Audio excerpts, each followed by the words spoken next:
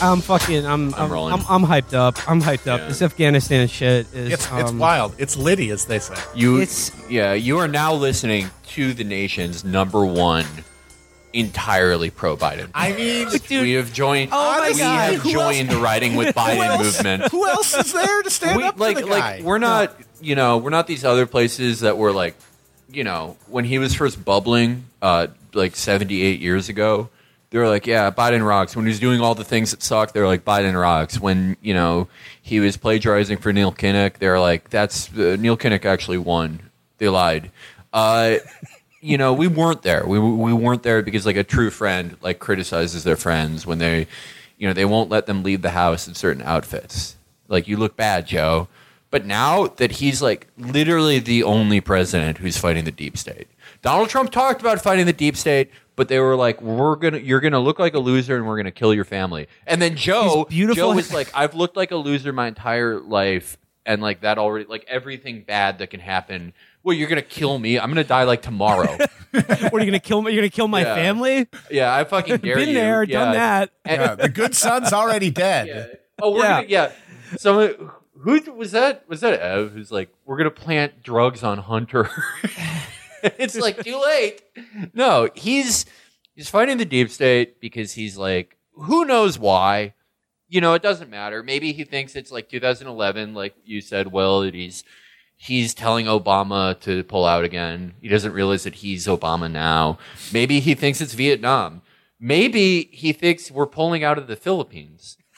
There's no way of telling, but he is. What's important is he's fighting the deep state, and the most important, he's fulfilling what LaRoche was never able to do. He's fighting Britain. Yes. Mm-hmm. Yeah. Oh my God. Okay. When this is like an hour before we started recording, but when I saw the news item about how he left Boris Johnson's bitch ass on read for 36 hours when he was just like, oh, I'm going to pick up the phone. This Afghanistan shit is a shambles, mate. And Biden was just like, click. The Khyber Pass. Click. Britain's experiencing Suez Canal Part 2 right now, and they're losing their fucking minds. And Biden is just like, I'm getting ice cream, man. I'll call you up tomorrow. Yeah. Biden's going to call him back and be like, my granddaughter gave me some of the oatmeal ice cream. I said, how the hell did you get oats in the ice cream? That's not going to taste good. You're talking about Sunday night breakfast. You're not eating till 3, 4, even 5 p.m. But don't let Dr. Jill Biden, my great wife, know that I'm eating ice cream before she makes her chicken parmesan. That's how he says chicken parmesan. Chicken parmesan. Okay, no, but like, that was the fucking cherry on top of the sundae, because like I swear to God, like what Biden had shown me this last week is that like I said this like half jokingly, but like I mean like just for this issue alone, like by hook or by crook, if he sticks to his guns on this, he will go down as the best American president of my lifetime, if not one of the greatest of all time. Because like who else other than him could have done this? I mean, look, they would have killed Bernie Sanders before he even got a chance to do it, but like Donald Trump wouldn't have done it. His handsome, beautiful generals. He was too afraid of them. Yeah, he was too Donald fucking Trump seduced by them. doesn't even like his family, and they were like, "We'll kill your family," and he was like, "Oh no."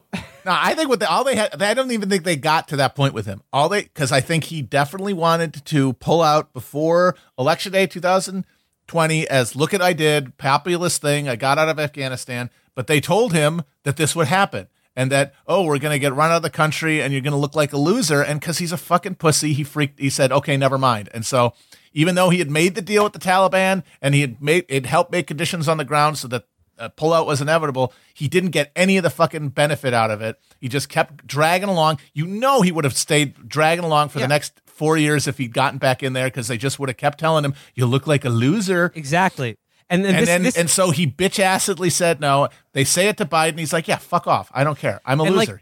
Why don't you kill me? This gets to like what Felix, you said on our last episode that I think really like gets to the heart of the matter, is that like Trump, like despite the fact that like, he released all the leaders of the Taliban and like like negotiated this exact pullout. You're exactly right. Because like he knows that like he doesn't want to get involved in wars because he doesn't want to be a loser. But when he they were like, yes, you will look like a loser when these very news footage that we're seeing now from Kabul is happening. And he was too afraid of being described as in the media a loser.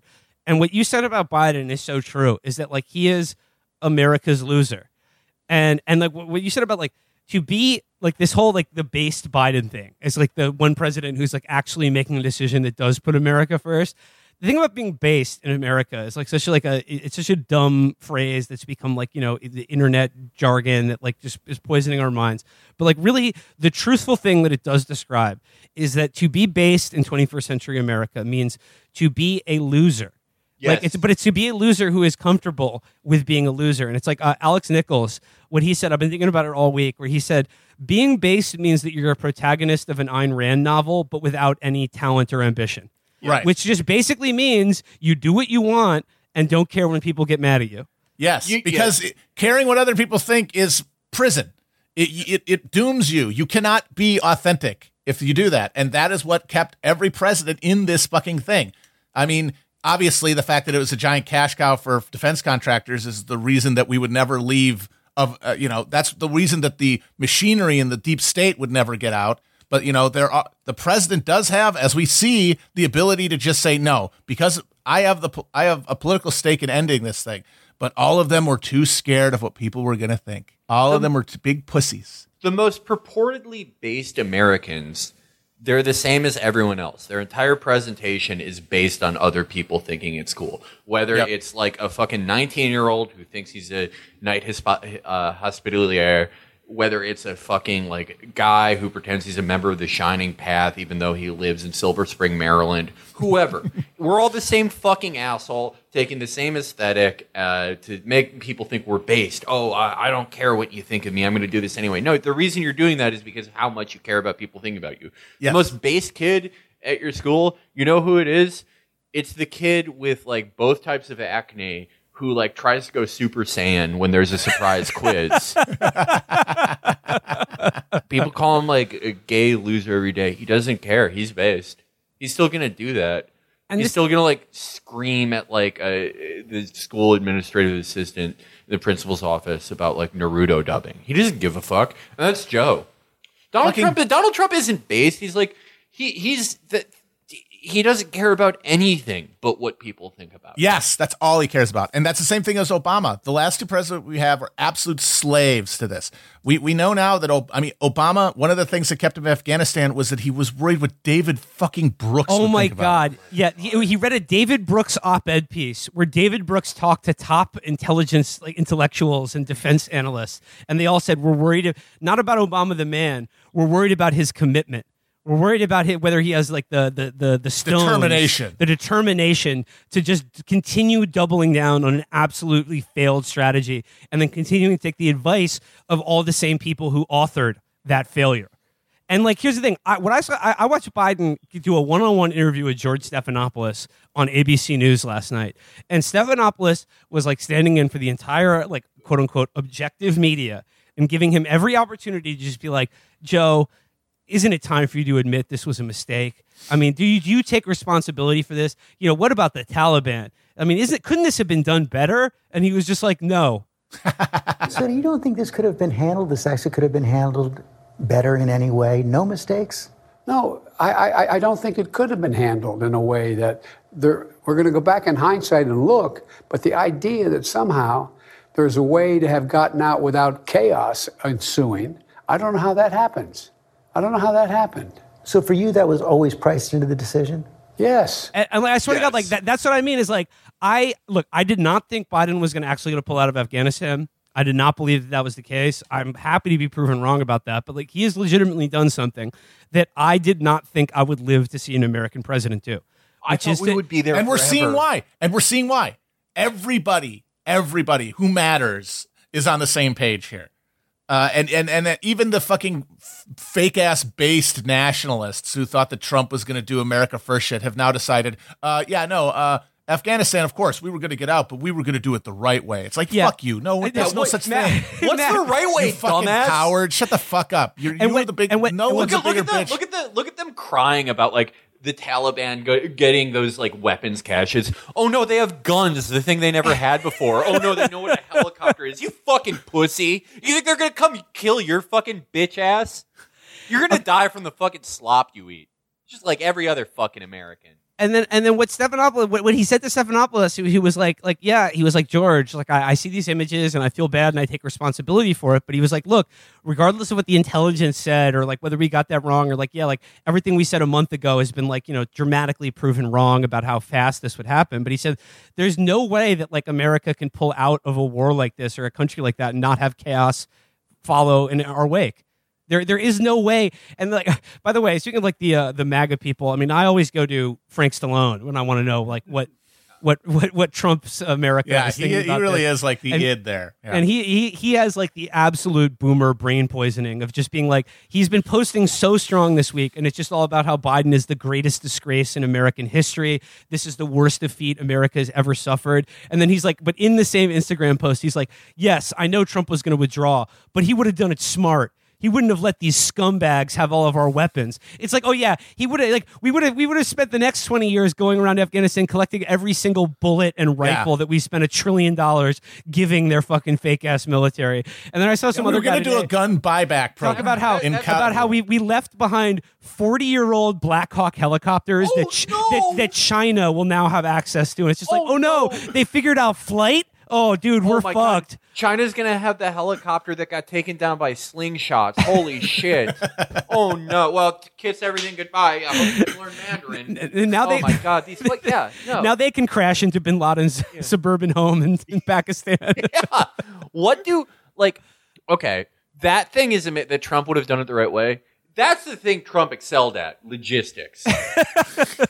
No matter what you think about him, he was a details guy, right?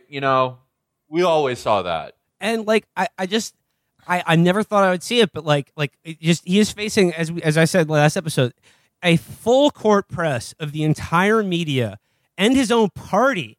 Like, because not only would Trump not have done this, no other Democrat would have done this. You think Pete Buttigieg or Kamala Harris or fucking Elizabeth Warren would have fucking Because the thing that they're more scared of than anything in the world is exactly what is happening now. People on TV saying that they're pussies. That's all. People on TV saying that that they're, whatever word it is, irresponsible, don't have determination, whatever. That's what they're fucking terrified of. And none of them would have been able to put up with it. And look, I mean, I don't know. I'm not like it's hard to put too much confidence in Joe Biden or his administration or Tony Blinken's State Department. But if he stands firm on this, it would be like a genuinely stunning thing to occur, which is in the face of like a unified media and political pressure to just be like, what about our brave sons and daughters? What about these Gold Star families who now have to like, was their sacrifice of their child in vain? To just simply say, to break the sunk lost fallacy and just say, yeah, it's terrible, but like nothing we are going to do, it would change the outcome. And I'm not going to like spend a single other dollar or life to fucking like to continue your fantasy of like that this war was worthwhile or that an outcome would be changed. Did you see on that same interview where he said, well, yeah, there's like suffering everywhere. Do you think you solved those problems by invading? It makes you go like, where was that Joe when he voted for this war? When he voted for Iraq? I mean, look, he's a piece of shit. 50 years. He's a piece of shit. But he's the right piece of shit. He was right. He's the right piece of shit for this time and place. He's the piece of shit we deserve. The turd has risen to the top of the punch bowl. Yeah. God is a greater writer of comedy than any human can be. Yeah. I mean, there is obviously, it is a double-edged sword to be at the whim of a demented old man and hostage basically to his particular weirdness. So, and on one side you got, he's willing to take the hit on Afghanistan and say, fuck off. But on the other hand, even though it would be hugely to the Democrats' political fortunes to do things like, I don't know, get rid of student loan debt or legalize weed federally, he's not going to do that because the same freak brain that's fixated on getting out of Afghanistan is also fixated on those policies. But so, hey, you know what? You take the good with the bad. And at least you have to be able to acknowledge that this is genuinely a break from a pattern of a thought process in power that was not going to be shattered any other way. Nothing else was going to get us out of Afghanistan shy of some sort of massive natural catastrophe or breakdown of law and order than a individual president who just didn't give a fuck. this is a bigger deal than the Iran deal. Like, I'm sorry, it just is. The Iran deal. Well, the Iran deal had supporters in the elite of like Right. America's foreign policy, like power corridors or whatever you want to call it. And at this point, it might as well never fucking happened. You know why one of the reasons they're freaking out so much? They're not going to get Americans to redeploy. Exactly. They're not going to get us to go back in there. Exactly. Joe ended it. You're not going to. We're Because, not. like, look, Yeah. the Iran deal, you're right, might as well not have happened. They may try to restart it. Whatever. Like, I hope they do. But, like, and the next president can come on and just erase that. There is no president that's going to come after Joe that is going to recommit American soldiers to Afghanistan. It's impossible. Yeah, we're done with it. We're done with it. And this is, I think, the most courageous act I've ever seen a president take in my lifetime. I don't think anything comes close, even. And then just the added benefit of just pissing on the British too. Did you see Love the thing where that. Theresa May was squawking on the floor of Parliament? I'm just at the Guardian here. It says May delivered a scathing attack on the foreign policy and intelligence failures of Johnson and President Biden, suggesting the Prime Minister should have tried to form a NATO alliance to stay in Afghanistan without America. a NATO God. alliance without America. Oh, good luck with that, Put it together, sweetheart. Teresa. And then she says, maybe you could find some Ulster holdouts. listen to this. Was our intelligence really so poor? Was our understanding of the Afghan government so weak? Was our knowledge on the ground so inadequate? Or did we just think we had to follow the United States on a wing and a prayer and it would be all right on the night, she said. It's just like, well, you've been doing that for like since World War II. So I mean, what would you're not change about now? to stop. Yeah. You're not about to stop now. What are you going to do? Join the EU? Oh, wait. She is, God bless Teresa. God bless her. I hope she can link up with the DUP again.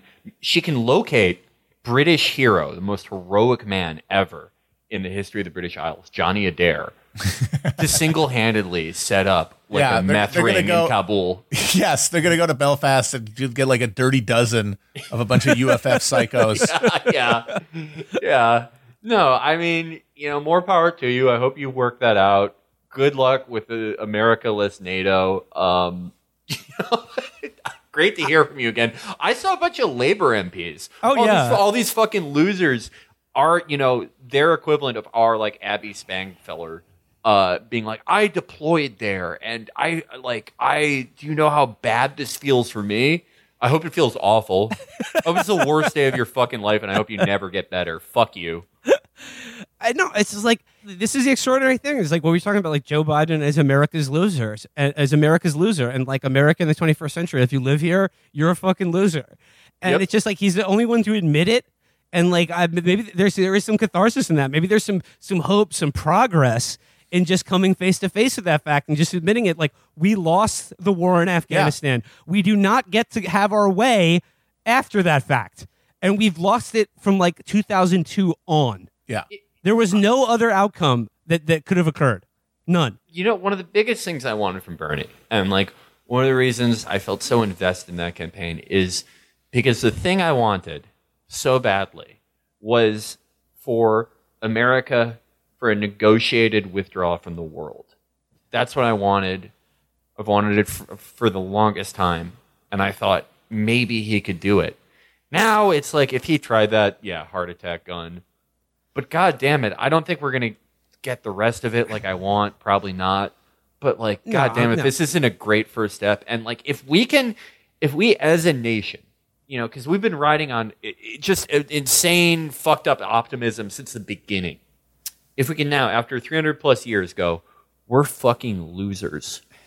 Oh my God, we could actually get something done. Yeah, we could start fucking fixing the problems that make us all such miserable pricks. Yes. And you know what I mean? Like, and then I really love too, among like the kind of like the neoconservative set, like Eli Lake and Noah Rothman and guys like that. They're like, I guess we're just done with forever war. So I suppose we're coming home from South Korea and Japan now. And it's like, yeah, good. No one wants us there. Yep. Rothman in particular has been really fun. I set up alerts for him. Every new post is hilarious. He said this is the worst, the worst maladministration of a president in his lifetime. Was what it was just. That is wild to say. Nearly is a an million insane Americans are thing. dead of coronavirus. Yeah, that is an insane thing to say. I mean, yeah, they have to reopen like a sanitarium for him. He's going to be the first American put into a straitjacket in like 40 years.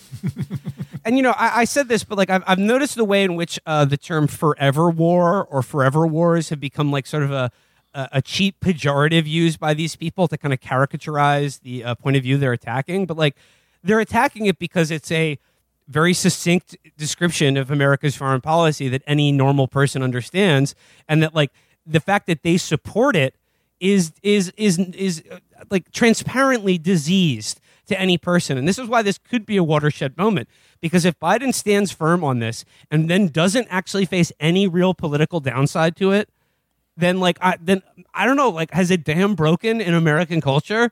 I don't know. Will it be harder for these people to continue to do the shit they've been doing for their entire lives? I mean, I don't know. I mean, I don't want to get too optimistic here, but like, I got just Irish Joe, man. Credit where it's due. I am joining Joe. If you need a Jared, I'll work for no money. Let's get out of everywhere. Let's get out of fucking Okinawa. Let's get out of South Korea. Let's get out of all these places. Come on, man. Germany? Yeah. Why are we still in Germany? Why are we in Germany, Jack? Yeah. Oh my God. Yeah. I don't know what the future holds. I think I'm pretty much done predicting it because who in the world would have predicted this? Not even Biden's biggest supporters back during last year. Now his supporters are all pissed he did it. They are all mad at him. They're like, we didn't vote for this. We didn't vote for this, Joe. No, we didn't want you to kill our boners about our imperial power. We have fantasies that we're going to fix the world at the end of a fucking drone warhead. We don't want you harshing our fucking buzz. I know some Biden supporters who, we're all in the ice cream parlor together now. I don't know what the national breakdown is. I saw one poll that said like it was still something like 58 or to 60 something Democrats like we're in favor of this. Those are my people. Those are, dude, we're getting in the big car. We're going to share a banana split. We're going to do some heavy petting. I love you guys. I love you guys. The 40% or however many, fuck you. I mean, fuck you. Go vote for Abby Spangfeller. I don't care. Fuck you. That's why this is an interesting moment because you're seeing this full court press to try to convince everybody that this is a disaster and a horrible thing, even though it's what, like 70% of Americans wanted. They're saying, no, this is bad, and trying to reframe it and use it now as a way to, justify some sort of future military intervention that can be framed as a way to like reestablish that lost honor that we left in the fields of Afghanistan. And it'll be very interesting to see if it's effective. Like right now, they're really pushing for it. But, the big thing that Biden has going for him is that we all nationally have the exact same dementia that he has and that we can't remember anything that happened 2 weeks ago. Well, in terms of that, like pushback, I mean, like I think there was one very interesting NBC News had a very interesting article. CIA warned of rapid Afghanistan collapse. So why did the U.S. get it so wrong? And the whole article is just a press release for the CIA where they were like, oh, no. The intelligence community had exactly right, and Biden ignored our warnings. This is written by a guy named Ken Delanian. Oh, you may remember Ken Delanian as a guy who was exposed by The Intercept for running entire articles past his CIA handlers and essentially giving them editorial control. Emails like, okay, thanks. And you wouldn't put out disinformation. Yeah. Okay, thanks. And you wouldn't put out disinformation on this, would you? If it was true and you didn't want to confirm it, you'd say no comment. I ask only because covert operations are supposed to be deniable, right? And then subject, read, what can you tell me about this? And then another example here. Would you quibble with this? And then it's just a quote from his article. Occasionally, a smaller explosion ends the life of just one person, as when a missile hit earlier this month crashed into a room in Pakistan's tribal areas and killed Abu Yahya al-Libi, Al-Qaeda's number 2, officials say. So he's just sending this directly to the CIA, being like, this cool with you? Oh, my God. What a fucking worm. And like, okay, so Maduro said this on Venezuelan national TV. I wonder what your guys' thoughts about this. He said, either you have to believe that the U.S. intelligence is just so bad and incompetent that they literally didn't see this coming as quickly as it happened, or that they are literally 7 days in Maying Joe. That they set him up for this by telling him, "Oh yeah, it's fine, Joe, pull out," and then they're setting him up for a big defeat, so that they can like reassert their control. I think there's another explanation, and it's that they did tell him that this would happen, and he didn't fucking believe them, because why would you fucking believe them? Yeah. They Or have he been didn't give a shit. lying for 20 years. It's Yeah. like, oh, you can't do it. It'll collapse. And they're like, sure. Tell me another one. That's what you've been telling us. That's what you've been telling us of every party for the last 20 years. Why we can't get out of here is because this thing's going to fall apart. Even though at the same time you're telling us it'll fall apart the second we leave, you're telling us that we're making a lot of progress and that we're actually building stuff. Those things are happening simultaneously. How am I supposed to believe literally anything you have to say? And then you just ignore them. And then it's like, oh yeah, it turns out they weren't lying that one time. And, obviously, in terms of Ken Delanian, I mean, like, these people are the national security state. They are the intelligence community. These are, like, paid, operatives for the CIA. And, like, the way that they're... And, like, look, we did the 2 Atlantic articles last episode. The Atlantic is pushing this hard. And it's funny because I think, like, the media industrial complex is about to launch their own Afghanistan war, which is writing articles like this for the next 20 years about every conceivable human rights disaster that happens in Afghanistan and laying it around the necks of everyone who wanted to get out of that war. Whereas they spent the last 20 years ignoring Eddie Gallagher collecting fingers and noses. Yeah. And us training death squads so that they would hang around, that they'd be there after we left. The people that we killed with bombs, the people that just got shot up, the fucking boys we would sell to warlords. We killed vastly more people than the Taliban did. Absolutely. That's just a fact. 100%. That's undeniable. And if that's the case, then if it's America plus Taliban equals this many deaths, then Taliban minus the United States, I'm sorry, it's going to be less. It's going to be less violence. Anyone doing this bullshit, they want to mystify that fact, but it's fucking true. We killed vastly more innocent civilians than the Taliban did. We trained death squads, and the fucking corrupt warlords we put in charge there were so bad that now most of the country, including various minorities who fought the Taliban for decades, are now basically like, okay, we're going to make a deal with them because this is ridiculous. Yeah, do you wonder... Yeah. Do you wonder why it was so easy for them? Do you think that just suddenly everyone in Afghanistan is a fucking coward? Because I don't think that's the case. Yeah, no, they just defeated in the last 40 years they defeated the 2 preeminent world empires in wars.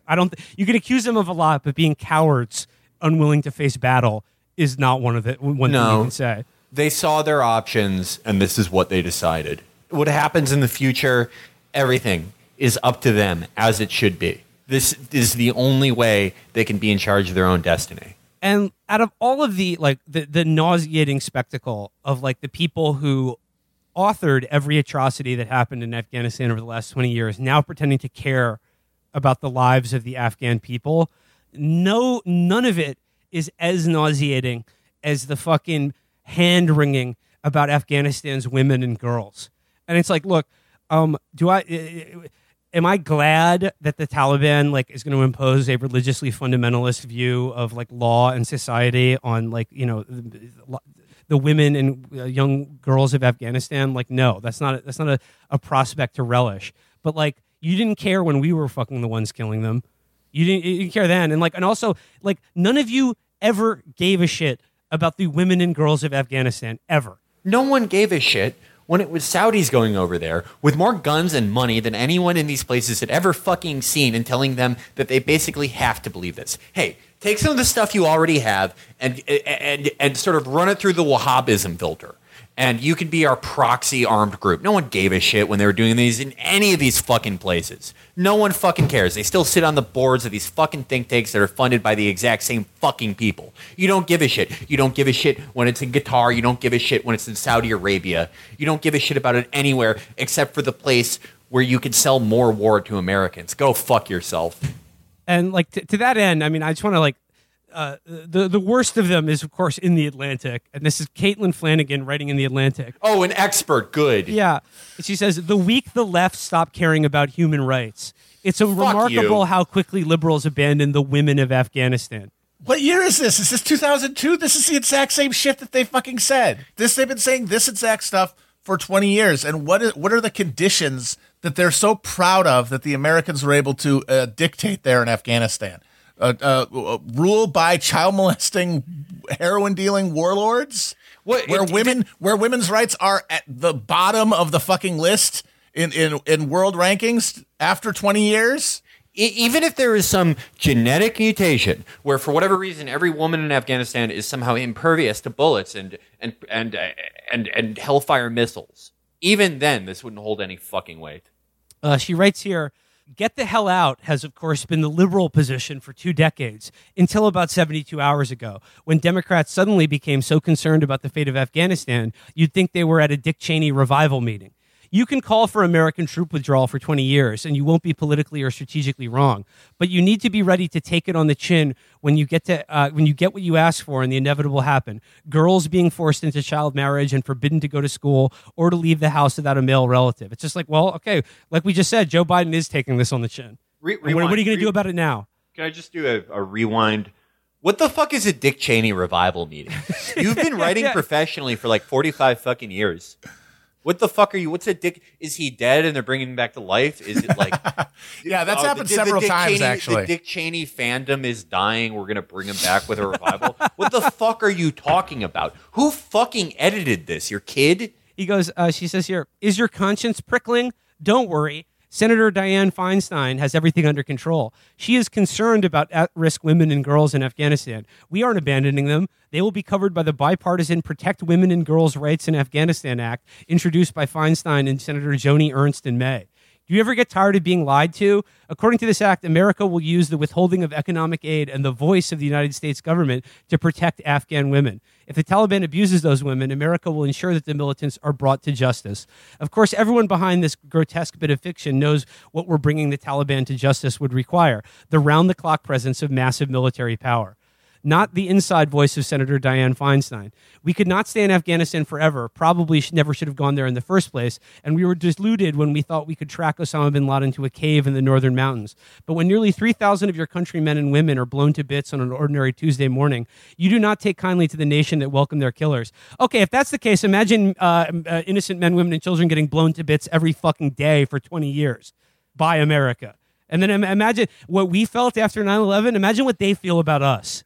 Including the precious women and girls. The thing, 9/11 every fucking day. I'm just like, this article is so nauseating, but just at the end here, she just says here, the reason, aside from honor and quagmires and the tender mercies of Dick Cheney, that we stayed in Afghanistan so long and at such a great expense with nothing to show for it except the safety of that small sliver of women and girls, is that for all of America's sins, our default position is freedom. For all of our sins, we are a great country. That's easy to forget. Last year in this magazine, Barack Obama made what has got to be one of the most astonishing statements ever offered by a former president. "I'm not yet ready to abandon the possibility of America." That was fast. What happened? Yeah, holy shit. Well, yeah, it seemed to have fucking worked out for you. Yeah, he got his Game Master Anthony fantasy of all the characters from every movie and TV show coming together for a huge birthday party. Yeah, Jesus Christ. Yeah, you got fucking like Nora Jones and Silento to come to your birthday party. You've never been on the fucking losing side personally of anything. Yeah, it worked out for fucking you. For a bewildering 2 decades, we had the political will and a large enough volunteer military to spend our blood and treasure protecting the human rights of some of the most powerless people on earth, girls. In no other country would that story even be possible. Goddamn right it's not possible in any other country, because no other country assumes for themselves the right to be the empire or the military rulers of the world. Oh, yeah. Our most precious resource, girls. We need no. It wasn't all the heroin and pipelines and fucking rare earth minerals that are in Afghanistan. We were there to protect the precious resource of girls. And by the way, Caitlin Flanagan and everyone else at The Atlantic supported the war in Iraq and Afghanistan in the first place. So it's a little rich of them to come now. Well, of course, in hindsight, we never should have done any of this. But now that we have done it, we have to stay there forever, because of that small sliver of like Afghan girls going to school, which, you know, when they weren't going to school, they were being fucking murked for sport by U.S. Navy SEALs. That's what DevGru. When DevGru got into the shower with their friends and were fucking jamming Anavar needles into their ass and fucking ripping coke off of their M4A1s, that's what they were talking about. We're doing this for girls. We're cutting all these fingers off for girls. What the fuck are you talking about? I hope you don't actually believe this. If you actually believe this, you're You're a liability. You are going to crash your car into a fucking school bus because you think that your gas pedal dispenses candy. Oh, yeah. I mean, it's so nauseating because, like, look, it's just this idea, like, America's the only country in the world that would ever fight for freedom. Well, it's just like, well, if you spend 20 years and then you can't have that thought and then follow it up by saying, well, it's a war, atrocities happen. Because you can't spend 20 years doing atrocities to a country full of people and then be like, well, we were doing it for their freedom. Isn't being occupied by another country not freedom? I mean, the Taliban could make this exact same argument. Hey, sorry about the atrocities, but our freedom not being occupied by a foreign power is just that important. We're the only militia that cares about that type of thing. And, they're also the only organized group that is capable of, like, providing basic governance to Afghanistan at all. Yeah, they're way more effective administrators of, like, civic needs than the government that we built there. They're better at fucking They're better. Hey, if you're a liberal who's freaking out about COVID, Taliban has way better COVID measures than the Afghan government does. They're taking it way more seriously. Ghani is such a fuck you to that country that we put that guy in charge. What a fuck you. If nothing else, if the bombs, if the SEALs, if the fucking rampant stealing, if the ferrying the helicopters back and forth for Burger King didn't give people this message, putting that fucker Ghani in there, nothing tells people you don't give a fuck about them. Like that, the guy who ran away with $160 million in Louis bags. Felix, I love that post you shared of, like, it was like, yeah, Ghani flees the country with $169 million of, like, the Afghan treasury just in bags going to Dubai or whatever, and the guy quoted it and he was like, "Stop pocket watching." Yeah, no, I was saying, like, you don't know that he didn't already have that. Like, maybe he worked like 80 hours a week as an Uber driver, and he was always driving during surge time. It's just like, where do these people get this? I mean, like maybe in 2002 you could feel good about, like, our allies that we're replacing the Taliban with, but, like, by 2021 nobody can say that the people we put in charge were, like, less evil than the Taliban. Yeah, no. It's not. Like, we managed to find, like, the one group of people more morally repellent than the Taliban and put them in charge. They love heroin and child molestation way more than the Taliban. And the Afghans had people that they thought were good. But, what country are you dealing with here? The country that loves freedom told them, no, you're going to take this fucking asset and you're going to smile. Here you go. Here's Karzai.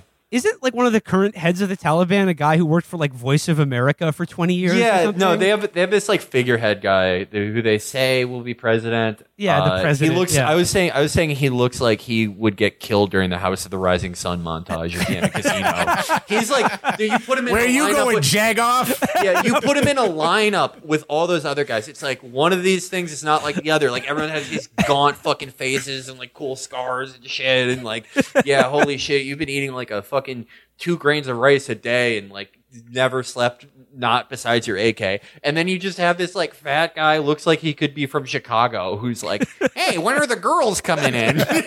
He's wearing these fucking transparent ass aviators. I love him. He's wearing I don't know how he transition got lenses. in there. Yeah. He's awesome, man. It's gonna be sad when, like, the Pashtun Joe Pesci is like, but he wasn't one of us, so he had to go. I gotta get Biden on the phone. I gotta have a conversation with the man. That's Boris Johnson, apparently. Yeah, I know. Oh, Boris, don't go to your car that's parked near a snowbank. No, man. Joe is Remo Gaji. Yeah. Joe is the fucking boss in the Why take a courthouse. chance? Why take a chance? Sucking how in I feel. oxygen. Yeah, and he's not pretending. He's not pretending for the fucking jury. He really is. Like I said, like, Caitlin Flanagan in The Atlantic, this is the opening salvo of their 20-year war that will produce the exact same outcome if they didn't write an article at all. They will be telling every fucking American that they are bad people for this. From the time your child is born to the time that your child gets in trouble at Brown University because he tried to do, like, a hip-hop musical about Afghanistan. They will be writing this article. We failed as a people to keep our sacred honor. That's all we do is fail. And we found our guy. We found All we do is lose. no matter what. And another one. Another. Major key. You can eat ice cream at any time of the day.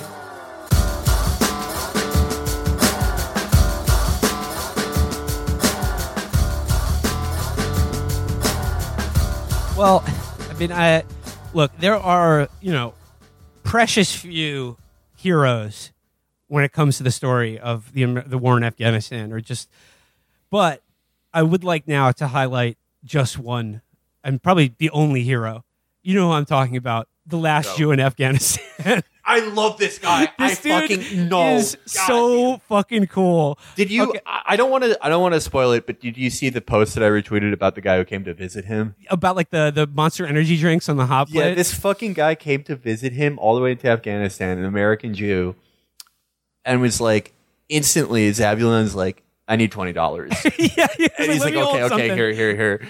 And then he takes these monster cans and puts them on a space heater to heat them up. Like tea. Dude, he's like tea. He was making Monster Energy tea. Dude, This guy Zabulon, he's the Jewish Pope. He's our Pope. is the coolest Jewish guy on the planet. And he is the unambiguous hero of Afghanistan, in my opinion. And this latest story from Haaretz, Afghanistan's last Jew asked for money from rescuers, decides to remain in Kabul. This Jewish charity group that I guess exfiltrates Jews who are in danger from like hot spots in the world. They're like Zabulon, the Taliban's in control now. Like, please come to Israel. And he was like, yeah, okay, I got a lot of debts though. So he was like, can you fill that out? And they wouldn't do it for him. And you know what? A lot of people were like, okay, like there's the obvious joke to make about how stereotypical this is, but Zabulon is 1,000% right to ask for money from these assholes, because like them doing that would be a huge PR get for him, and they would trot him out and like do like media hits with him or whatever. God, is it really so much to ask that they just settle the guy's debts? His debts can't be that much. Well, it's like a few $100s. Also, it's like, I'm sorry, it doesn't like he has to worry about his credit score going down. He's probably just asking for money, and good. He's calling it debts, but at the end of the day, it's like, if you're gonna have me go out there to be your fucking mascot, you need to fucking pay me. Yeah, I would pay. My open offer is like, Zabulon, I will, like, you can live in my guest bedroom, and I will settle whether your debts are real or not. I will help settle them, because I love you.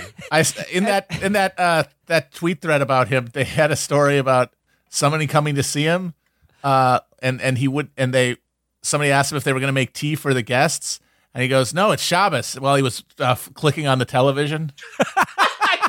He's like going through the channels going, it's Shabbos, I can't make tea. Did you see the thing where it was like some fucking Israeli was trying to said, well, do you have a prayer you can say that's like a secret message for us to extract you?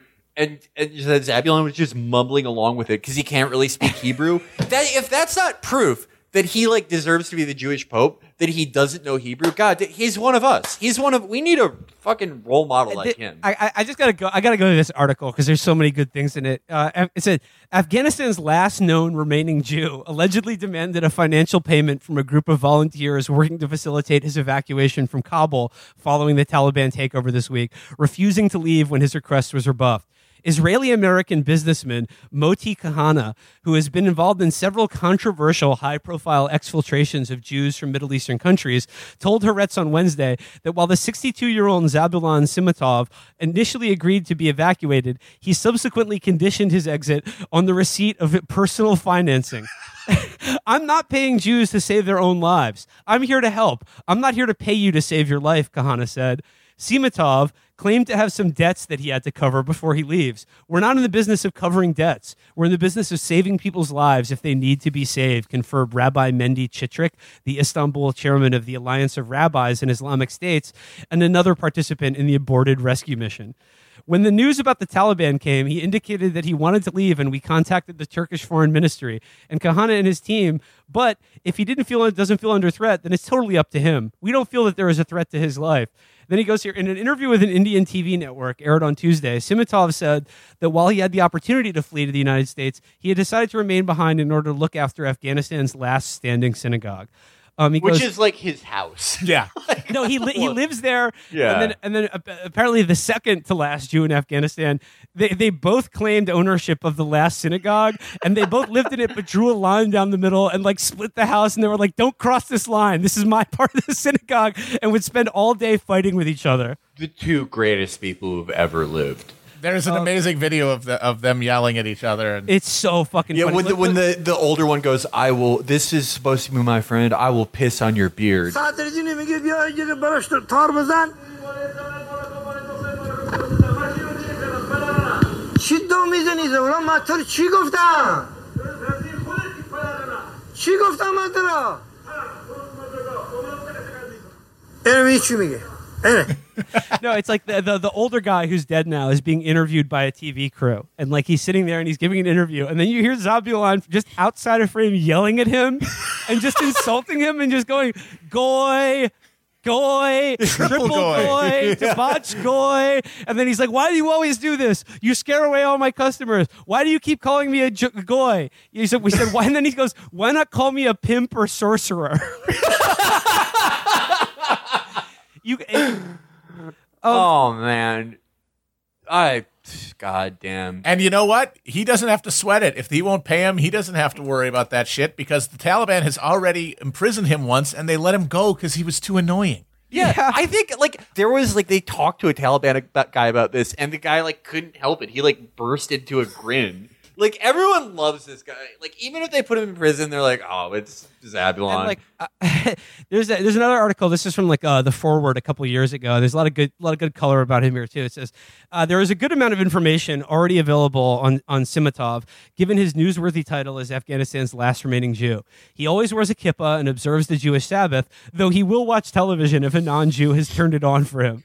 He lives in Afghanistan's last standing synagogue, which he renovated himself in the heart of Kabul's Flower District. Every Shabbat, he reads Torah from the bima of the old sanctuary. He hates the Taliban and is on a quest to reclaim a Torah stolen by its interior ministry. He allegedly charges a pretty penny or euro for interviews. And it goes, everybody in the streets knows him, one neighbor told Faraz. He is very salient, and sometimes he is very choleric, but we have fun with him.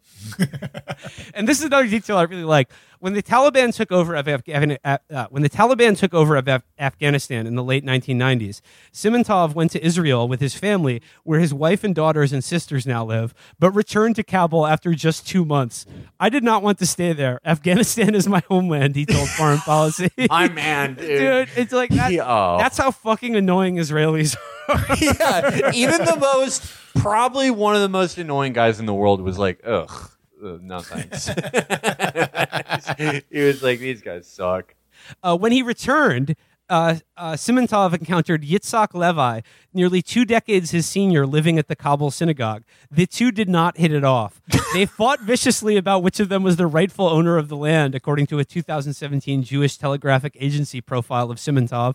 They moved into different wings of the synagogue. In 1998, Levy wrote to the Taliban interior minister to accuse Simantov of theft of Jewish relics. Simantov retorted by telling the Taliban that Levy ran a secret brothel where he sold alcohol, which Levy denies. Simantov also spread rumors that Levy had converted to Islam, which Levy denied as well. "I don't talk to him. He's the devil," Simantov told the New York Times in 2002. "A dog is better than him. I don't have many complaints about he goes, "I don't have many complaints about the Taliban, but I have a lot of complaints about him." He goes, the Taliban was so annoyed by their constant fighting that they threw them in jail, but they eventually kicked them out when they continued to fight inside the prison. He goes, "The Taliban beat me a lot," Simantov told Foreign Policy. "I was in prison several times because of this charlatan. He wanted to get rid of me to sell the synagogue, but thank God he was not successful." He goes, "I am a man with no fear. I will never leave Afghanistan because of the Taliban or anyone else," Simantov told Foreign Policy. When Feroz asked the Taliban official about Simantov and Levi, he could not hide his grin. "Yes, I remember them. They caused me a lot of problems," he said. Dude, God damn it. Like, this guy, like I said, hero, unambiguous hero. I am a man without fear. He says that there's nothing the Taliban that can do to me that this awful, awful old man who is lower than a dog has not already done to me. Dude, this is a true, like, That's it. That's what like Judaism is supposed to be. It's like This is the life or Maccabees. death. Yeah, like life or death. That's in God's hands. Life or death, it's like whatever happens, happens. If it's my time, it's my time. That's up to God. Don't sweat the big things. The small things, who lives in the synagogue, who's like, accuse this guy of being a fucking sorcerer and shit. Like, that's all you care about. That's what's keeping you alive. And like, that's true. That's what it's supposed to be. If I could explain Judaism to, those of our listeners who like grew up in fucking like, Idaho or some shit, that's what it's what it's supposed to be is don't sweat the big stuff, sweat the small stuff. The big stuff, that's all God. That's all God. That's all in his hands. Everything else, you can be the most annoying fucking person in the world. But there's something beautiful in that too. That's what God wants. And this is, we've never really had a pope before, but this is him. Everyone thinks they're David. Every Israeli who like gets in there and like fucking plays Call of Duty, inflicts fucking terrible war crimes on people. I'm in the spirit of David. Every Israeli who like goes to a university to study how you could put Molly into a hamburger. I'm Solomon. I'm wise like Solomon. No, this is David. This is David. Because David was fearless because he was like, hey, God's got me. And if he doesn't, that's God's hands too. But stuff like, I want to fuck my friend's wife. That's what that's what like all my energy that isn't being put into fearlessness and combat and all that. It's going into this. It's going into being a fucking prick in the smallest ways possible. And that's life. That's what makes us human. King Solomon, before he famously decided, who was the rightful mother of a baby, he was just like, I will adjudicate this matter. But first, if you could just pay a small fee to have a tour of the temple. Yeah. This guy, man, he really doesn't want to leave because it's like he's got too much. He reminds me of my grandmother so much in so many ways. Where it's like she's like 101. She's seen all this shit, and she's like, what's keeping her going? Oh, like there's some weird thing with like someone that goes to a restaurant that she knows.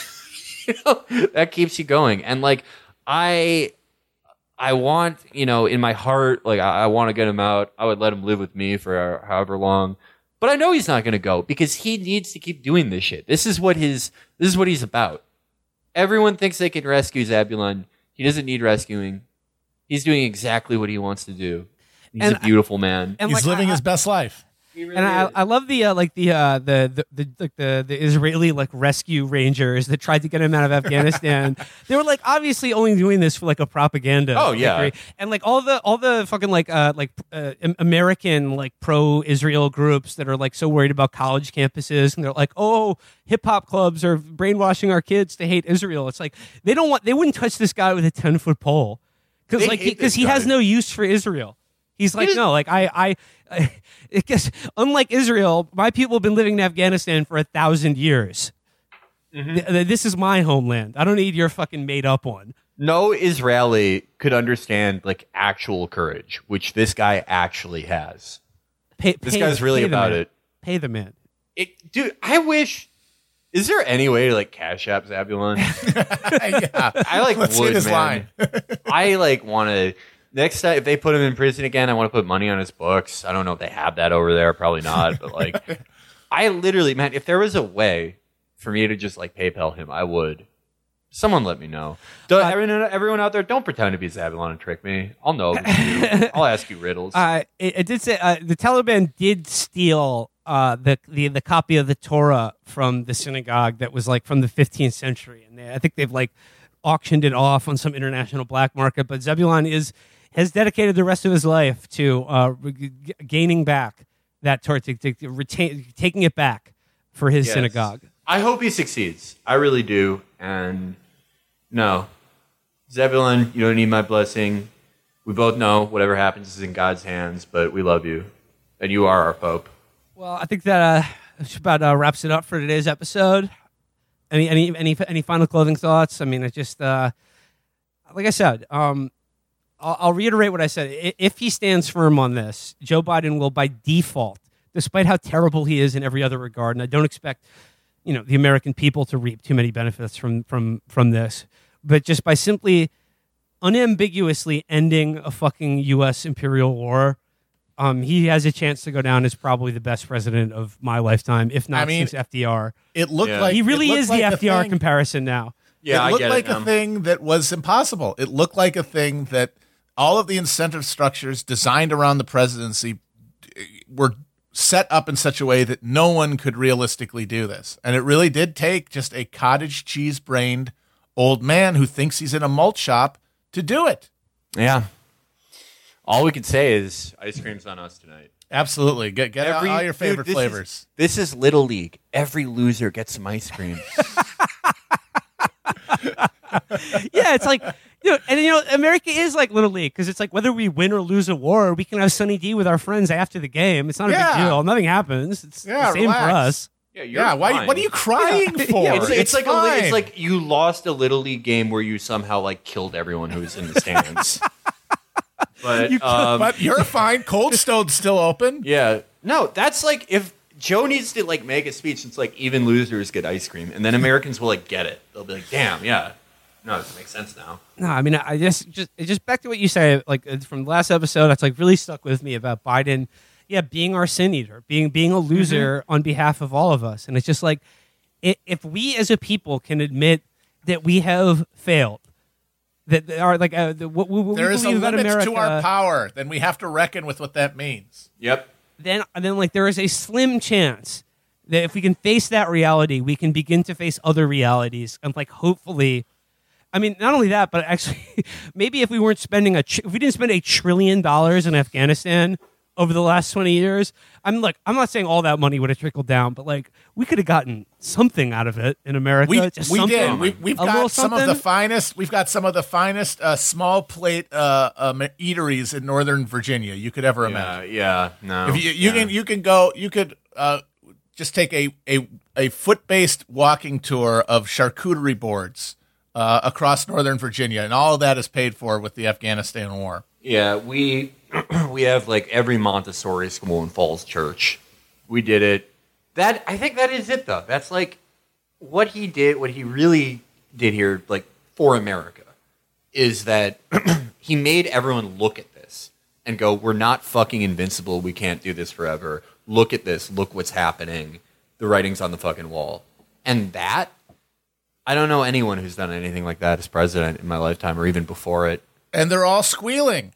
Mm-hmm. They're all, the hit dogs are hollering, and that's literally everybody. Because no matter where these people are on whatever they imagine their political spectrum is, all of them are united in a belief that like that is America's role. That American power is by definition unbounded, and that more than anything, we have to stay everywhere to avoid reckoning with limitations of any kind. And no matter if they're Republican or Democrat, whatever bullshit objection that they're fucking raising, whether it's, we left too many weapons over there, or there's going to be, there's going to be refugees, or what about the women? That's all just a way to cover for their imperial madness. That they're humiliated. Every one of them has been fixated on, and that they cannot process losing. They cannot handle their fantasy being punctured. And they're all freaking out about it. And just watch all your based nationalists just figure out a way to be horrified by this, even though they claim that this is the kind of thing that they've wanted for the last few years. They're all full of shit. And like the line that I see a lot of like the NatSec community taking is they're like, oh, the ramifications of this aren't about Afghanistan. They're about Taiwan. They're like, oh, because China is going to see that we won't honor our commitments. It's like, well, first of all, we said we were going to withdraw. And then against all fucking like hope and fucking logic, we actually did that. We actually stood by that commitment. So that would seem if like by the international community, should we take America seriously when it says it'll do something? This would be a pretty good example of like, yeah, I guess you can, because we are following up on this. But you know what? It's like the idea that like, China is going to be in a more powerful position now than they were before. Really, is it because we withdrew from Afghanistan, or is it because we spent 20 years dicking around and spending $1 trillion there in the first place, where they were spending a similar amount of money building high-speed rail and like fucking developing their own middle class? They were Like, yeah, making no Blade shit, Runner 2042 real. No shit, China's in a more powerful position than they were before we invaded Afghanistan. It's because we invaded Afghanistan, not because we're leaving it. And the whole people about like this is such a tragedy. You know, this is a debacle. It's like, no, us leaving isn't the debacle. Us having to leave in the first place is the fucking tragedy and the disaster. If Americans who feel bad about this, all you should do now, get your ice cream you got for losing, push like hell for anyone in Afghanistan who wants to come here, because it is the absolute fucking least we owe to them. There are a ton of great organizations that do refugee resettling that you can work for. You can actually, that feeling you have, that imperial humiliation, if you really do think it is like compassion, put it into something. Like, do it. No, it'll be the best thing you ever did. And by the way, I guarantee. For the Caitlin Flanagans of the world that are so concerned about women and girls, are they pushing for anything more than a symbolic couple thousand slots for refugees in this country? Because, I mean, it should be in the millions if we're really taking seriously our duty to the people of Afghanistan. It should be anyone who can get to this country or wants to should be allowed to. We were them all visas. We were ferrying fucking Burger King back and forth. We can use the same technology to bring people over. Anyone who wants to come, let them come. But now, for America, if people sober up, if people can take a look at the writing on the wall, take a look at the world around them, eat their ice cream for losers, you know, what you can do now, be a little bit more like Zabulon. Get off the screen. Stop letting Jake Tapper scare you. Yeah. Stop letting Anderson Cooper tell you you're a shitty person. Stop letting Tucker tell you that, like, you know, there's HRT in the vaccine. Stop it. It's not good for you. No one recognizes you anymore. Go to your neighbor. Accuse him of stealing your grill. You don't even have a grill. That's your project now. Become a member of your community. You can be this like awful prick, but you can be it to someone who's exactly like you. And that's your life. You don't have to do it to people over there. It's right here. It's right in front of you. Whether you want to be a good person, try to be one, you know, you work in refugee resettling, just help as much as you can, or you want to be an asshole, which I'm sure a lot of people do. That's right there for you. It's right in front of you. Just stop watching this poison on TV. Stop getting scared of stuff that is not going to kill you. And go out there and be the Zabulon that you're meant to be.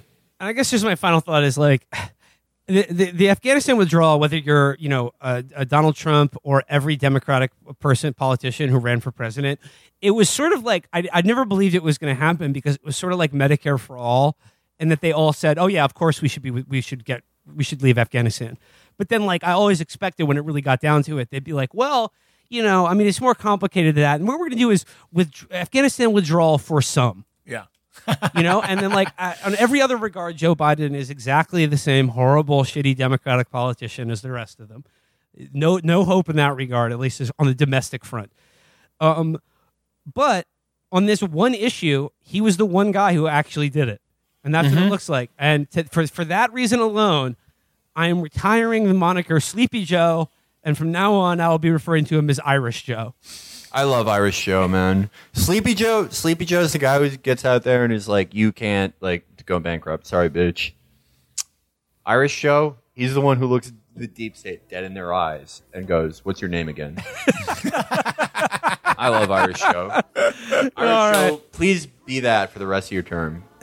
We'll have her on Dying Sport. All right, gang. Till next time. Bye. Till next time. Bye.